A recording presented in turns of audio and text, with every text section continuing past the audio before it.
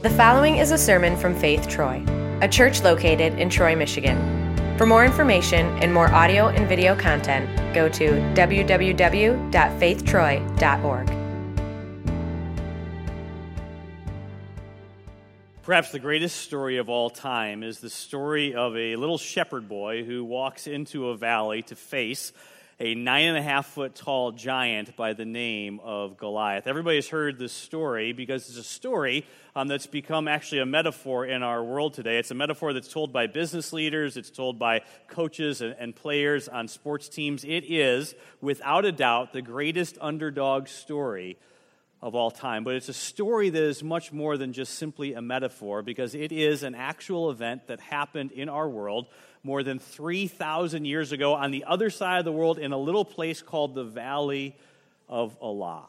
It's found in 1 Samuel chapter 17. Take out those Bibles that are in the seat back in front of you. We're going to read this story together, beginning in verse 1. We're going to talk about it as we go through.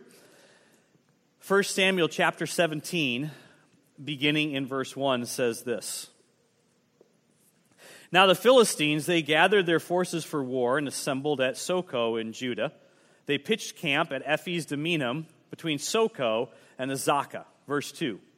Saul and the Israelites, they assembled and camped in the valley of Elah and drew up their battle line to meet the Philistines. The Philistines occupied one hill and the Israelites another, with the valley between them. So at this time, the nation of Israel is under the rule of King Saul. He is the leader of God's people, the nation of Israel. And on the other hill, on the opposite side of the valley, are the arch enemies of the Israelites, the Philistines.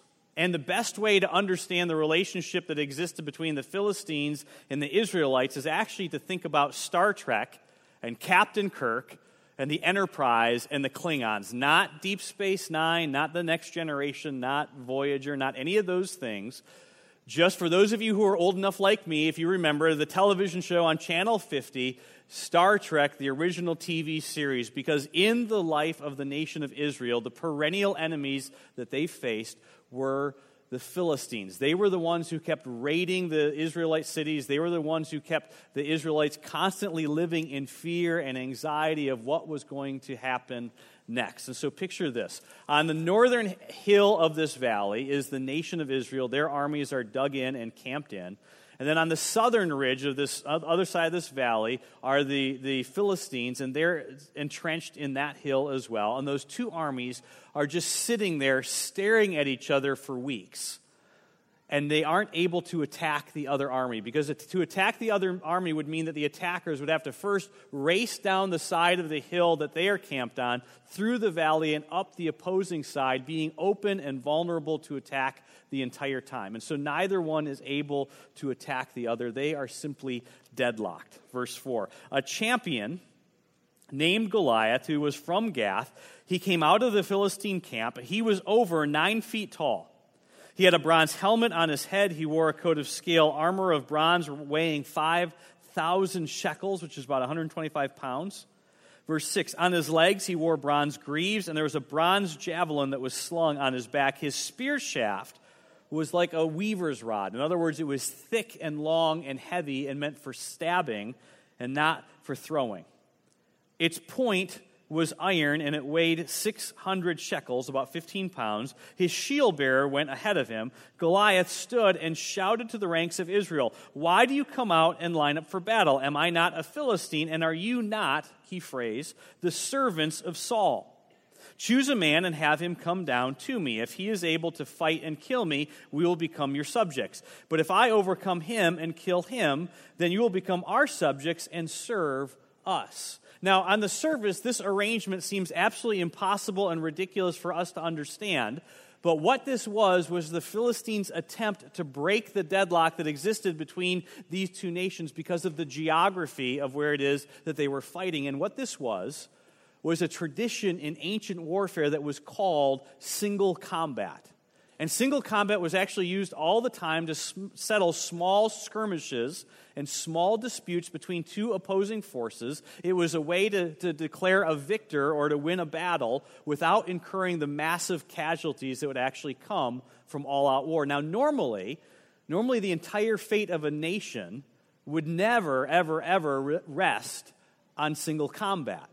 But in this situation, the Philistines, they are more than happy to put that on the line because they know that their champion is a giant who is almost 10 feet tall. And this whole situation leaves Saul and the army of Israel in a horrible position because they have no good options at this point.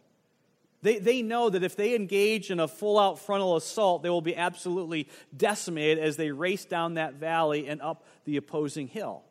And at the same time, there is not a single person in the entire army of Israel that is willing to go down and face this champion in single combat. Look at verse 10. Then the Philistine said, "On this day I defy the ranks of Israel. Give me a man and let us fight each other." Verse 11, on hearing the Philistines' words, Saul and all the Israelites were dismayed and terrified. Verse 16, for 40 days the Philistine came forward every evening and every morning, and he took his stand. So Goliath came forward day after day, taunting the armies of Israel, taunting Saul, and Israel needed a champion. And so naturally Israel looked to their king, King Saul, and they looked to King Saul for a couple of reasons. First, because King Saul was their king. But also because we find out in the scriptures just a little bit before this, that when King Saul was made king, he was chosen to be king for two primary reasons. One, because he was the most handsome man in all of Israel, but also because he was head and shoulders taller than everybody else. And so when a giant walks down into the valley and challenges the nation of Israel, you look to your tallest guy, and in this case, Israel's tallest guy was their king. And see, the army, they had placed their hope in their king, just like they should have done.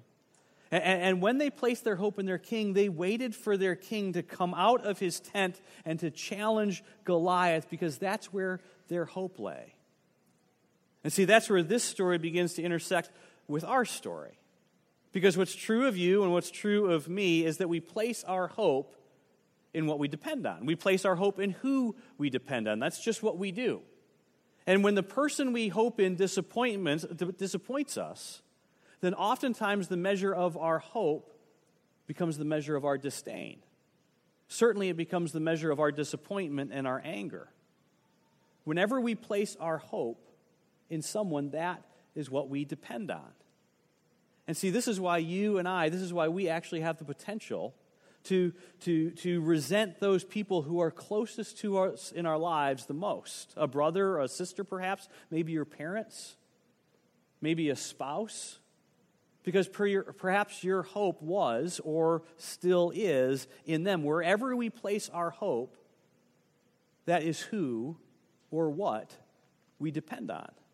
And see, notice in the story that Saul, he is conspicuously absent, isn't he? And his credibility slipped away as day after day went by without him responding to these taunts from Goliath. And as Saul's credibility waned, the army's hope died. We always place our hope in who or what we depend on. And see, this stalemate that existed between the armies of Israel and the Philistines, it really illustrated the point that God never actually wanted Israel to have a king in the first place. God wanted Israel to actually look to him to be their king, because God knew what all of us know, is that wherever you place your trust, that's just where you naturally place your hope. And God wanted Israel to place their hope in him. And see, that's where this story goes from being 3,000 years old to being 3 minutes old. Because maybe for you in your life right now, maybe there's something in your life that is screaming at you, something that is taunting at you, something that has reared its ugly head again in your life. Something in a son, something in a daughter perhaps, maybe in a spouse, maybe it's in your own life, it's in your business, it's in your family. And you've seen it coming, and it's just sitting there staring at you, getting bigger and bigger and bigger, and it feels like all that it's left in its wake is fear and dread and dismay in your heart. And you can actually hear its voice taunting you, telling you you're not going to make it, that there's no way that you're going to get through it this time, that this is where it all falls apart, that there is no one who is with you, that you will never recover from any of this, that something bad is going to happen to you, that the worst thing that could happen will happen, that it'll never work out, that there is no way to actually get through this, that God has abandoned you, that nobody cares about you. That is what fear sounds like. And it is absolutely amazing how many people sitting in this room right now live life with that soundtrack playing in the background of their life every single day. And make no mistake, that is exactly the soundtrack that was playing in the background of the life of the nation of Israel as for 40 days Goliath taunted Saul, and he taunted them morning and evening. And right here, I want us to just pause for just a moment, and I want us to notice this is the first of three big truths that we're going to kind of come face to face with throughout the course of this story. And one of the downsides, the reason why this is so important, because one of the downsides of this story being so familiar to so many of us is that oftentimes people, right, well-meaning, good-intentioned people, oftentimes they kind of rip this story out of its context. And when that happens, we lose both the truth, but we also lose the power that's found in the Scripture. And see, this first truth is this, that just because you are a follower of Jesus, that does not mean that you are not in a fight. See, if somebody has sold you on some version of faith that says all you need to do is put your faith in Jesus and everything's going to be fine, everything's going to turn out the way you want it to be, and life is going to go smooth for you, there will be no obstacles for you, everything will work out and be exactly what you hope for it to be, that is not how life happened for the nation of Israel. And yes, God brought them out of slavery in Egypt and into freedom. And yes, God brought them through the Jordan River and onto dry land. And yes, God even brought them into the promised land. But see, as you read through the history of the nation of Israel, what you discover is that every single day brought another adversary. Every single day brought another opportunity for the nation and the people of Israel to trust that the very same God who was faithful in their past, that he was going to be faithful in their future, despite what it was that they were experiencing in their present. And that is true for every single one of us today as well. Just because you are a follower of Jesus does not mean that you are not in a fight. You get a little season, maybe, where it feels like, okay, everything is peaceful and it seems like everything is going good right now, and then all of a sudden you walk around the corner and there it is, there's this giant staring at you 50 feet tall, and you're thinking, where in the world did this come from? Or everything is fine and all of a sudden the phone rings or the text message appears and suddenly there's something standing there staring you in the face, taunting you or your family. See, that is the way it was then, and that is the way that it is now. Verse 16 tells us, for 40 days and 40 nights the Philistines came forward and they terrorized the Israelites, and Saul and all of Israel were dismayed and terrified. And then David comes along. And David, if you were here with us last week, we discovered David was actually the youngest of a whole bunch of brothers. In fact, we'll find out in just a moment that 3 of David's older brothers are already there serving in this battle in Saul's army. But when this situation happens with Goliath, David is actually at home, tending to his father's sheep because he is a shepherd. And so David's father, Jesse, says to David, I want you to go, I want you to bring some food, some supplies, I want you to go check in on your brothers, and then most importantly, I want you to come back and tell me how everything is going in the battle. Tell me if your brothers are safe or not. And in verse 20, we pick up and we find out that early in the morning, David, he left his flock with a shepherd. He loaded up and set out as Jesse had directed. He reached the camp as the army was going out to its battle position, shouting the war cry. And Israel and the Philistines, they were drawing up their lines facing each other. David left his things with the keeper of supplies. He ran to the battle lines and greeted his brothers. As he was talking with them, Goliath, the Philistine champion from Gath, he stepped out from his lines, shouted his usual defiance, and David heard it. When the Israelites saw the man, they all ran from him in great fear.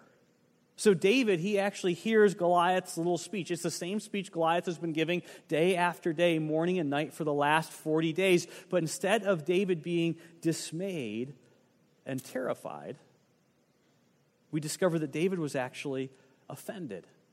And David begins to ask some questions, and even the questions that David begins to ask tell us that there's something different about this 15-year-old boy. He actually sees this situation differently than anybody else who's around him. He sees it with a clarity that nobody else in the army has. He says this in verse 26, David asked the men who were standing near him, "What will be done for the man who kills this Philistine and who removes this disgrace from Israel?" And these soldiers are looking at David and they're like, "Why in the world are you asking this question? I mean, you're just a boy. What do you mean, what will be done?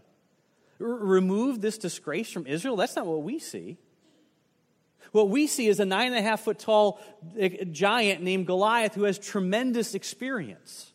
What we see, or I should say what we haven't seen, is our king, because he is our giant. And we expected him to go out and fight this giant, but he is nowhere to be found. Disgrace from Israel, what are you talking about? And David's like, yeah, who is this uncircumcised Philistine that he should defy the armies of the living God? In other words, what David realized is that Goliath, he wasn't Saul's problem, and Goliath, he wasn't even the armies of Israel's problem. What David realized is that Goliath was God's problem. And see, David was exactly right, because God had established the nation of Israel to actually be a light to the surrounding nations so that other people and other nations could actually learn and understand exactly who God was and what it is that God was truly like. And David remembered that God had always been faithful to Israel in its past, even when Israel had very good reason to be afraid. And see, David saw this problem not simply as a point of fear, but David saw this problem as God's problem. Who is this uncircumcised Philistine that he should defy the armies of the living God? Now again, let's just pause here for a moment because I want to ask you a question. If you are here this morning and you would say that you are a follower of Jesus, I want to ask you just one simple question. And no, you're not perfect, but you're following. And no, you don't have all the answers to all the different questions that life has presented you with, but you believe that Jesus is who he said he is, and you believe that Jesus has done what he said he's done. Let me ask you a question. Who do you belong to? Who do you belong to? Because, see, the scriptures are incredibly clear about this. They say that you belong to God. They actually say that you were purchased by God for a price. And do you know what determines your value? In fact, do you know what determines the value of anything? The value of something is always determined by the price somebody else is actually willing to pay for it. And the scriptures say that you are so valuable to your heavenly Father, so important to him, that he was actually willing to give up his one and only son so that you could belong to him. That's how valuable that you are to God. That means that you are his prized possession. And see, all throughout the scriptures, as we read the scriptures, we discover the incredible lengths that God is actually willing to go to keep and to hold on to what it is that belongs to him. And we also see that there is an enemy who goes after and who attacks exactly what and who it is that God loves, what and who it is that belongs to God. And see, the truth is, just like as an earthly father, I can become incredibly defensive when my own kids are threatened, in the very same way, your heavenly Father, who paid an incredibly high price just so that you could call him Father, in that very same way, he also gets a little bit defensive, and he says, listen, if there's something that threatens you, then it threatens me. If there's a problem that you're facing, then there's a problem that I'm facing. If there's something that you have to deal with in life, then I'm going to deal with it in life with you. Who is this uncircumcised Philistine that he should defy the armies of the living God?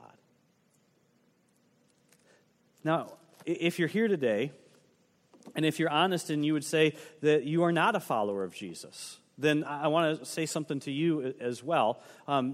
Getting ready for this message this week, I read a bunch of different books. One of the books I read was actually this book right here. It's called Feel the Fear and Do It Anyway. I should have put it up on the screen. I apologize, but that's the name of the book. It was written by a woman by the name of Dr. Susan Jeffers. She's a PhD.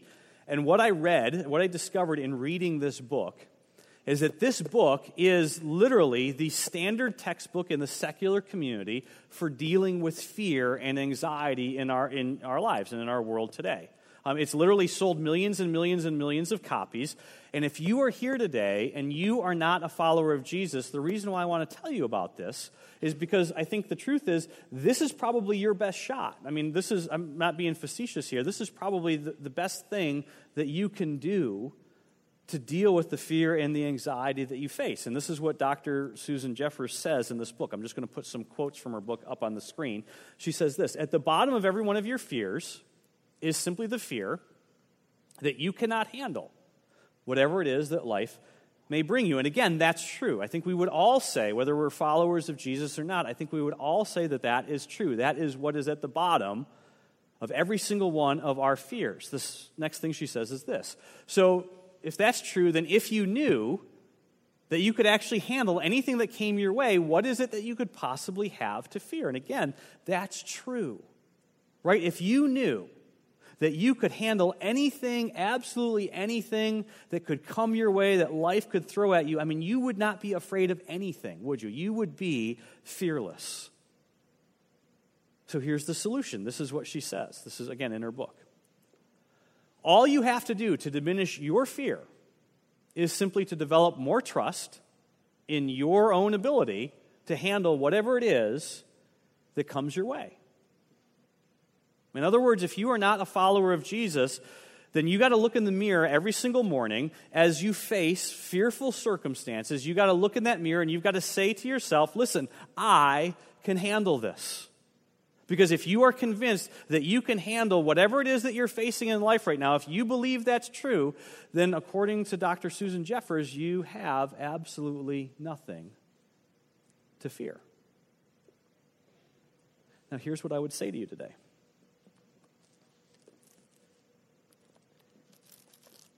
If you should ever come to the point in your life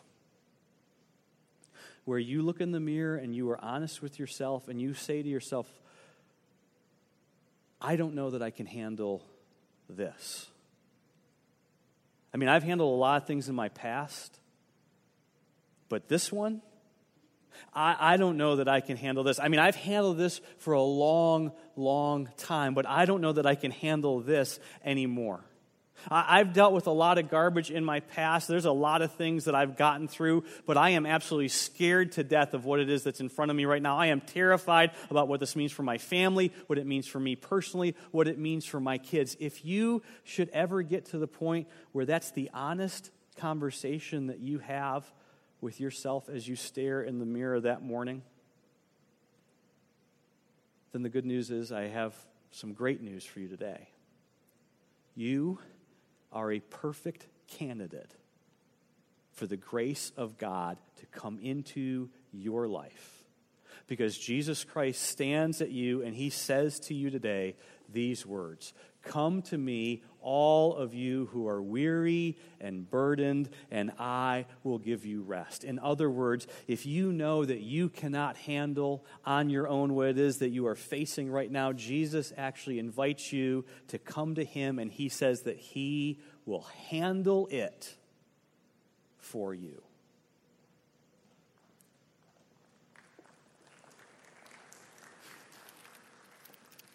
Let's finish the story. Saul actually hears word that perhaps there is somebody who has volunteered for what undoubtedly is going to be their last day on this planet. So naturally, King Saul wants to meet this person face to face. And so he calls David in to speak to him. He doesn't know who David is, doesn't know if he's in the army or not. He calls David in, and David looks at Saul and says to him in verse 32, "Let no one lose heart on account of this Philistine. Your servant will go and fight him." But Saul replied, "You are not able to go out and fight against this Philistine. You are only a boy, and he has been a fighting man from his youth." Saul discovers that David's no soldier. He's just a shepherd. He's just the kid brother of 3 guys who are already serving in Saul's army. And see, that brings us to the second big truth that I want you to hear today, which is just simply this. You are not David. None of you are David in the story of David and Goliath. And listen, I know that some of you for years have been told, wait a minute, that you've been told that I am David. I'm telling you today, you are not David in the story of David and Goliath.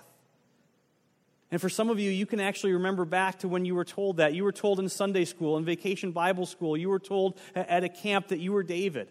And you even probably remember what it is that they said to you, because they told you that if David, if this little scrawny 15-year-old shepherd boy, if he can walk into that valley and defeat this 9.5-foot tall giant named Goliath, then surely you, right, even you, even all 75 pounds soaking wet of you, even you can walk into your life and defeat the giants that you face.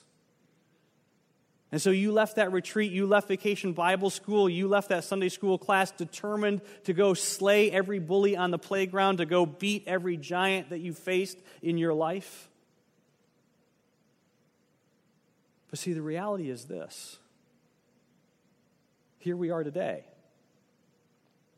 For some of us, 10 years later, 20 years later, 30 years later, here we are today, 25, 35, 55, 75. And for some of us, the very same giant that was staring us in the face in middle school, is still standing there staring you in the face today. Because, see, the truth is your Heavenly Father has never asked you to buck up, suck it up, or power up.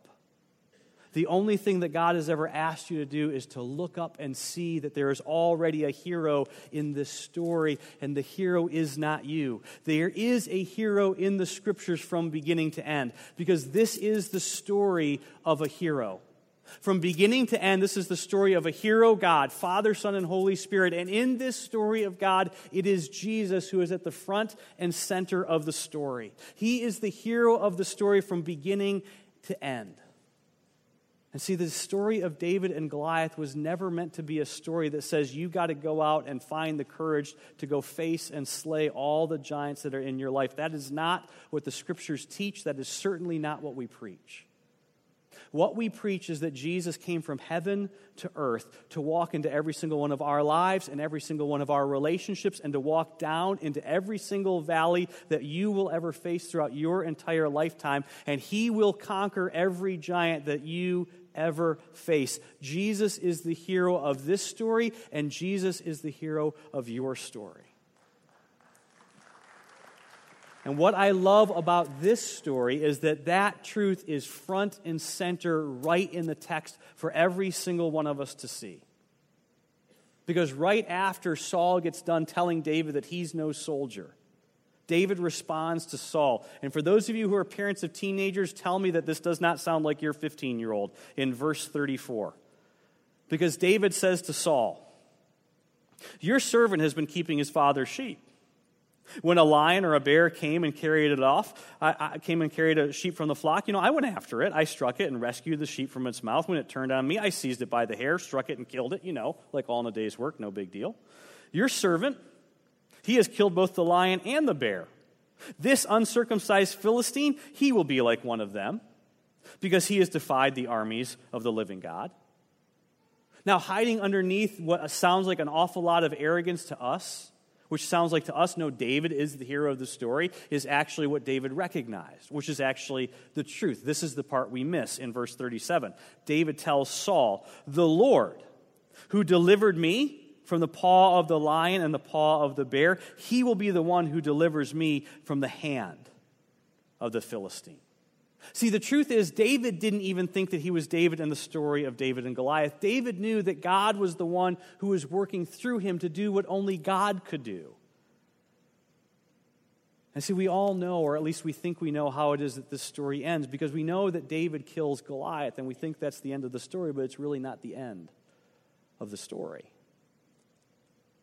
Because in verse 54, we learn that David actually, after he kills Goliath, he takes Goliath's head and he carries it back with him all the way to Jerusalem, which is about 20 miles away from this valley of Elah. And when David gets to Jerusalem, he puts Goliath's head on display so that everybody can see what it is that God has done.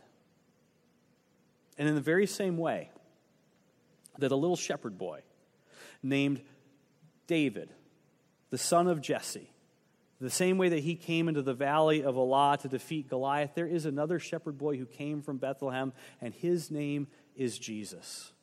And he came to defeat the power of sin and death and the destruction and the fear that they cause in your life. And what he did was put on display in Jerusalem so that everybody could see what it is that God had done in his life and his death and in his resurrection. One more truth. I told you there were three. See, the truth is, your heavenly Father has not left you defenseless in whatever fight it is that you're facing right now. Your heavenly Father has actually given to you a weapon, and it's not a sling, and it's not 5 smooth stones either. The weapon's actually found in the text, back in verse 45, when David encounters Goliath face to face. And David says to Goliath, he says, "You come against me with sword and spear and javelin, but I come against you in the name of the Lord Almighty." See, your heavenly Father has given you a weapon in this fight, and the way that you learn how to use this weapon is to learn how to worship him. David actually wrote Psalm 16 during this very time period in his life, and he says these words. He says, "Keep me safe, O God, for in you I take refuge. I have set the Lord always before me. He is at my right hand. I will not be shaken. Therefore my heart is glad, my tongue rejoices, and my body will also rest secure." The antidote to the fear that you are facing is not courage. The antidote to your fear is faith. I have always set the Lord before me. Because he is at my right hand, I will not be shaken. See, what we cannot allow ourselves to do is to simply praise the giant that's staring at us, the giant who is taunting us. You have got to learn how to set something else before you that is bigger than your giant. And I'm not telling you to ignore it. I'm not telling you to pretend it's not real. I would never say that to you. That's not true. When David walked into that valley, he didn't say, "I don't see the giant." What he said was, "I see the giant, but I also see someone who is bigger than the giant. I see the one who is greater than the giant." That is what every single one of us who struggle with fear and anxiety, that is what we need to learn how to do. Set something before us that is greater than what causes us to fear. Because worship and worry, they cannot occupy the same place and the same point in time in your life. One will always displace the other. You want worry out of your mouth? You want worry out of your life? Learn how to worship God. It will displace the enemy. Your heavenly Father, he has given you everything that you need for this fight. And that is the name of the Lord Almighty. And his name is Jesus, and we worship him. Let me pray for you today.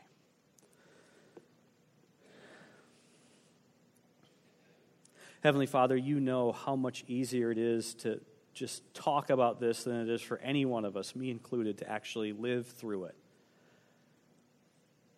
And Father, for the person who is here right now and who is like me and who has struggled time and time again in life with fear and anxiety, Father, I pray that you would give to all of us the faith that we need to remember that we actually belong to you, to remind us that you fight for us.